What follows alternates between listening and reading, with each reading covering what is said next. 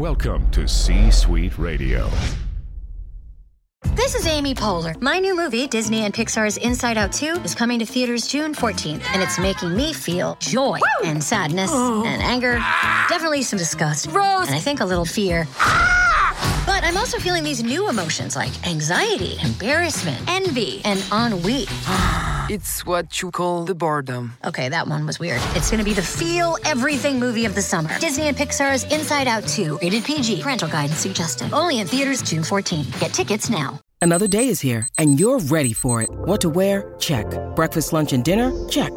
Planning for what's next and how to save for it? That's where Bank of America can help.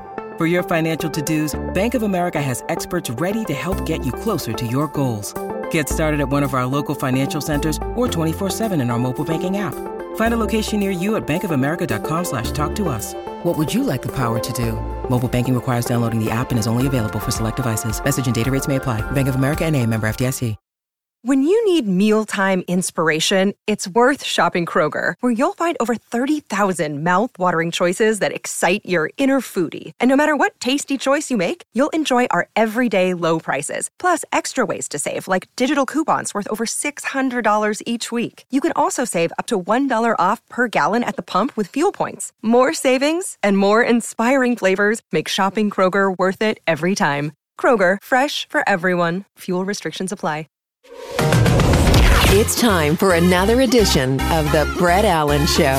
It's go time, you and me. Join us weekly for the latest pop culture interviews from your favorite TV shows, movies, comedians, and so much more. I'm not gonna lie to you, it felt good. Plus, you never know who will drop by. What happened here was a miracle. Now, here is your host. I said throw down, boy. Welcome to tonight's main event.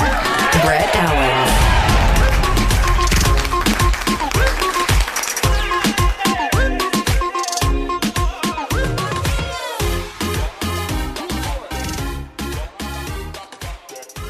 Welcome in, everybody, to another episode. Brett Allen here, chatting with the amazingly talented Emily Summers about Westworld Season 4. This show is just amazing, and it just continues to get better and better, like fine wine every season. Emily, thanks for your time. Thanks for having me.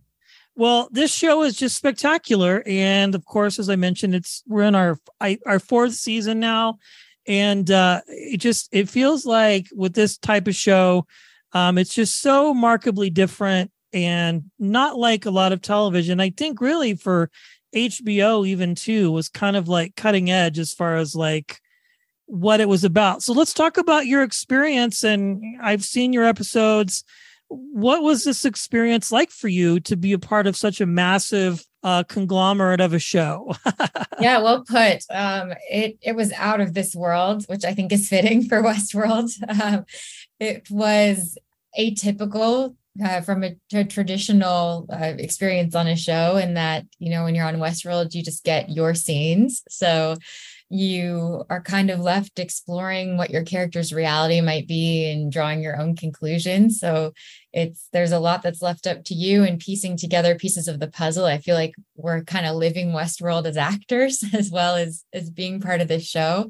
And then just, getting to work with that cast and be on a set with the crew, the producers, the directors. I mean, every single person on that crew is just top of their game, right? So having that experience is the dream. It's on another level. Yeah. So that answers my next question, because I was very curious about it.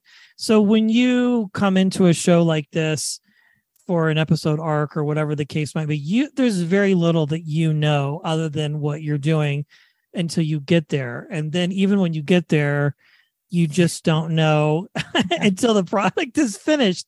How, as an artist and a storyteller, does that challenge you in a positive light to sort of create this world when you, no pun intended, that you just don't know like where it's going to wind up?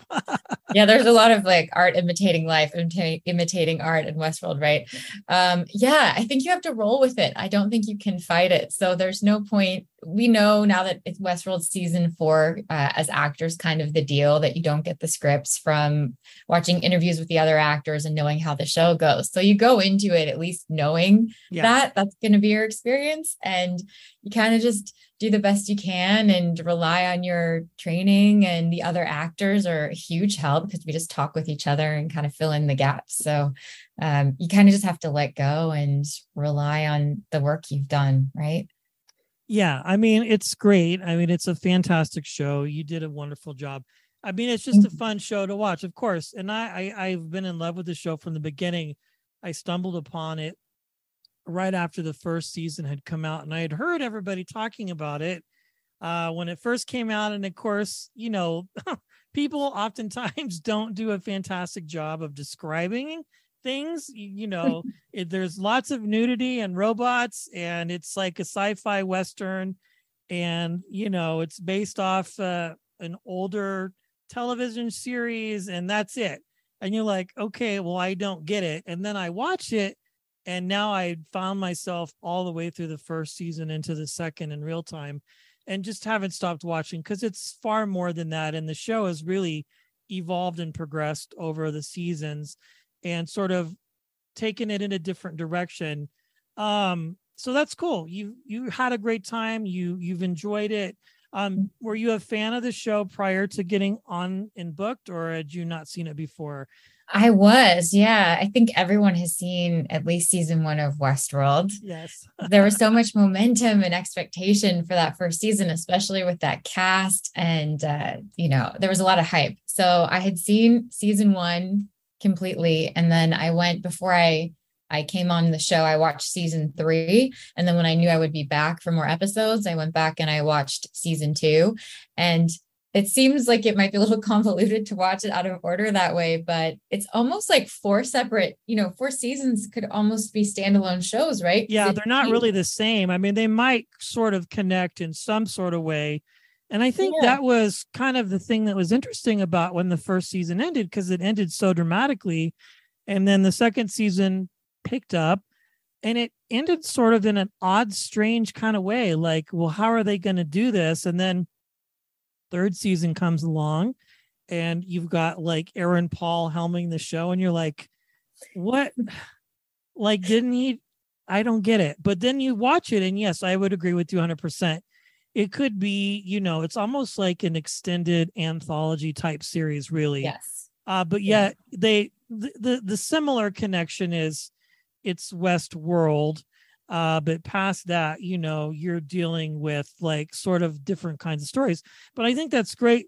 And it's a testament to the creators, the showrunners, and the writers and their creativity. The music, of course, is fantastic. I know season 1, they used a lot of Coldplay music, and I'm like, I recognize that song. It's very smart. What interested you in becoming a storyteller or an actor, Emily? Like, where did it start for you? At the beginning, I started as a kid. I started as in ballet when I was like 3 years old, and then just from that naturally progressed into musical theater. I went to New York. I saw my first Broadway shows and saw kids my age doing it and thought, maybe I could try that. It looks like fun. So I segued out of dance into theater, and all my training was in theater. I grew up in the East Bay, in the Bay Area in San Francisco. And so I was lucky. I had like a ton of great theater, right? And great training to get exposed to. And so from there, I just ended up pursuing film once I moved down to Los Angeles, but all my training was in theater. And I think just naturally moving from ballet into that. I never went back to ballet, sadly, but well, who knows? Maybe someday you might be called to use it. Maybe your character on Westworld. Who knows? I know, because they do some weird things over there. So, but you never know. I mean, I think all of that just sort of encompasses and creates you and your persona as an entertainer, and it all goes together. It does. Shout out to the Bay Area. Where did you live? Where in the Bay Area? Am I from? I grew up right next to Berkeley in a small town called Piedmont. Because you said I know where Piedmont is. Well, I lived in. Well, so if you go further the other direction, Vacaville, California is where I was. Yeah. The outlet malls. Yes. I know. I went to UC Davis. So okay. I stopped in Vacaville on the way from the Bay to college. That was like the pit stop. Yeah. Yeah. UC Davis is great.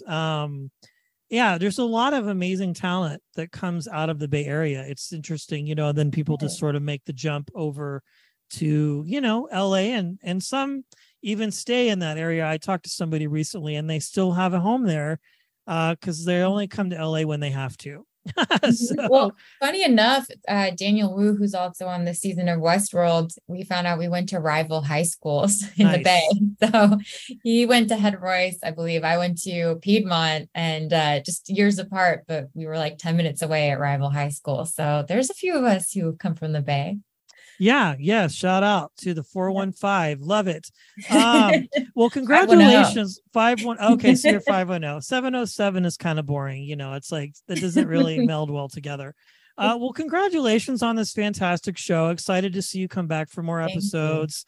All the well-deserved success on this, you and everybody else. It's just such a smart show.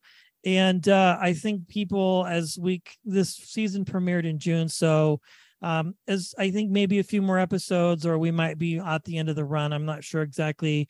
But you just finished. Yeah, you just finished. Okay. Yeah. So fingers crossed for season 5. I don't know. They have a hit on their hands. They would be silly to not bring it back. There's a good chance. Yeah. Yeah, I think so. Well, it'll be interesting to see. Last question, were you able to get a lot of this done pre, mid, post pandemic? How did it work out for you specifically? Good question. Yeah, it was the first job I did during the pandemic. So Okay. we did it all in 2021. Gotcha. So it was still like pretty heightened pandemic, Got and it. amazing to see hundreds of people on a set like this and how lucky we were. I think there was like only one time there was any scare with COVID. People were amazing and just followed guidelines and made an incredible show during a tough time. So I was just lucky to be 100%. Well, congratulations on all of this. Very well done. And Emily, thank you so much for your time. Thank you so much for having me. Thanks for listening and being a part of today's conversation. Thank you. If you enjoyed today's episode, please consider sharing it with a friend. It's absolutely free. A major proportions. The views and opinions of our guests do not necessarily reflect those of the host. And remember, we care.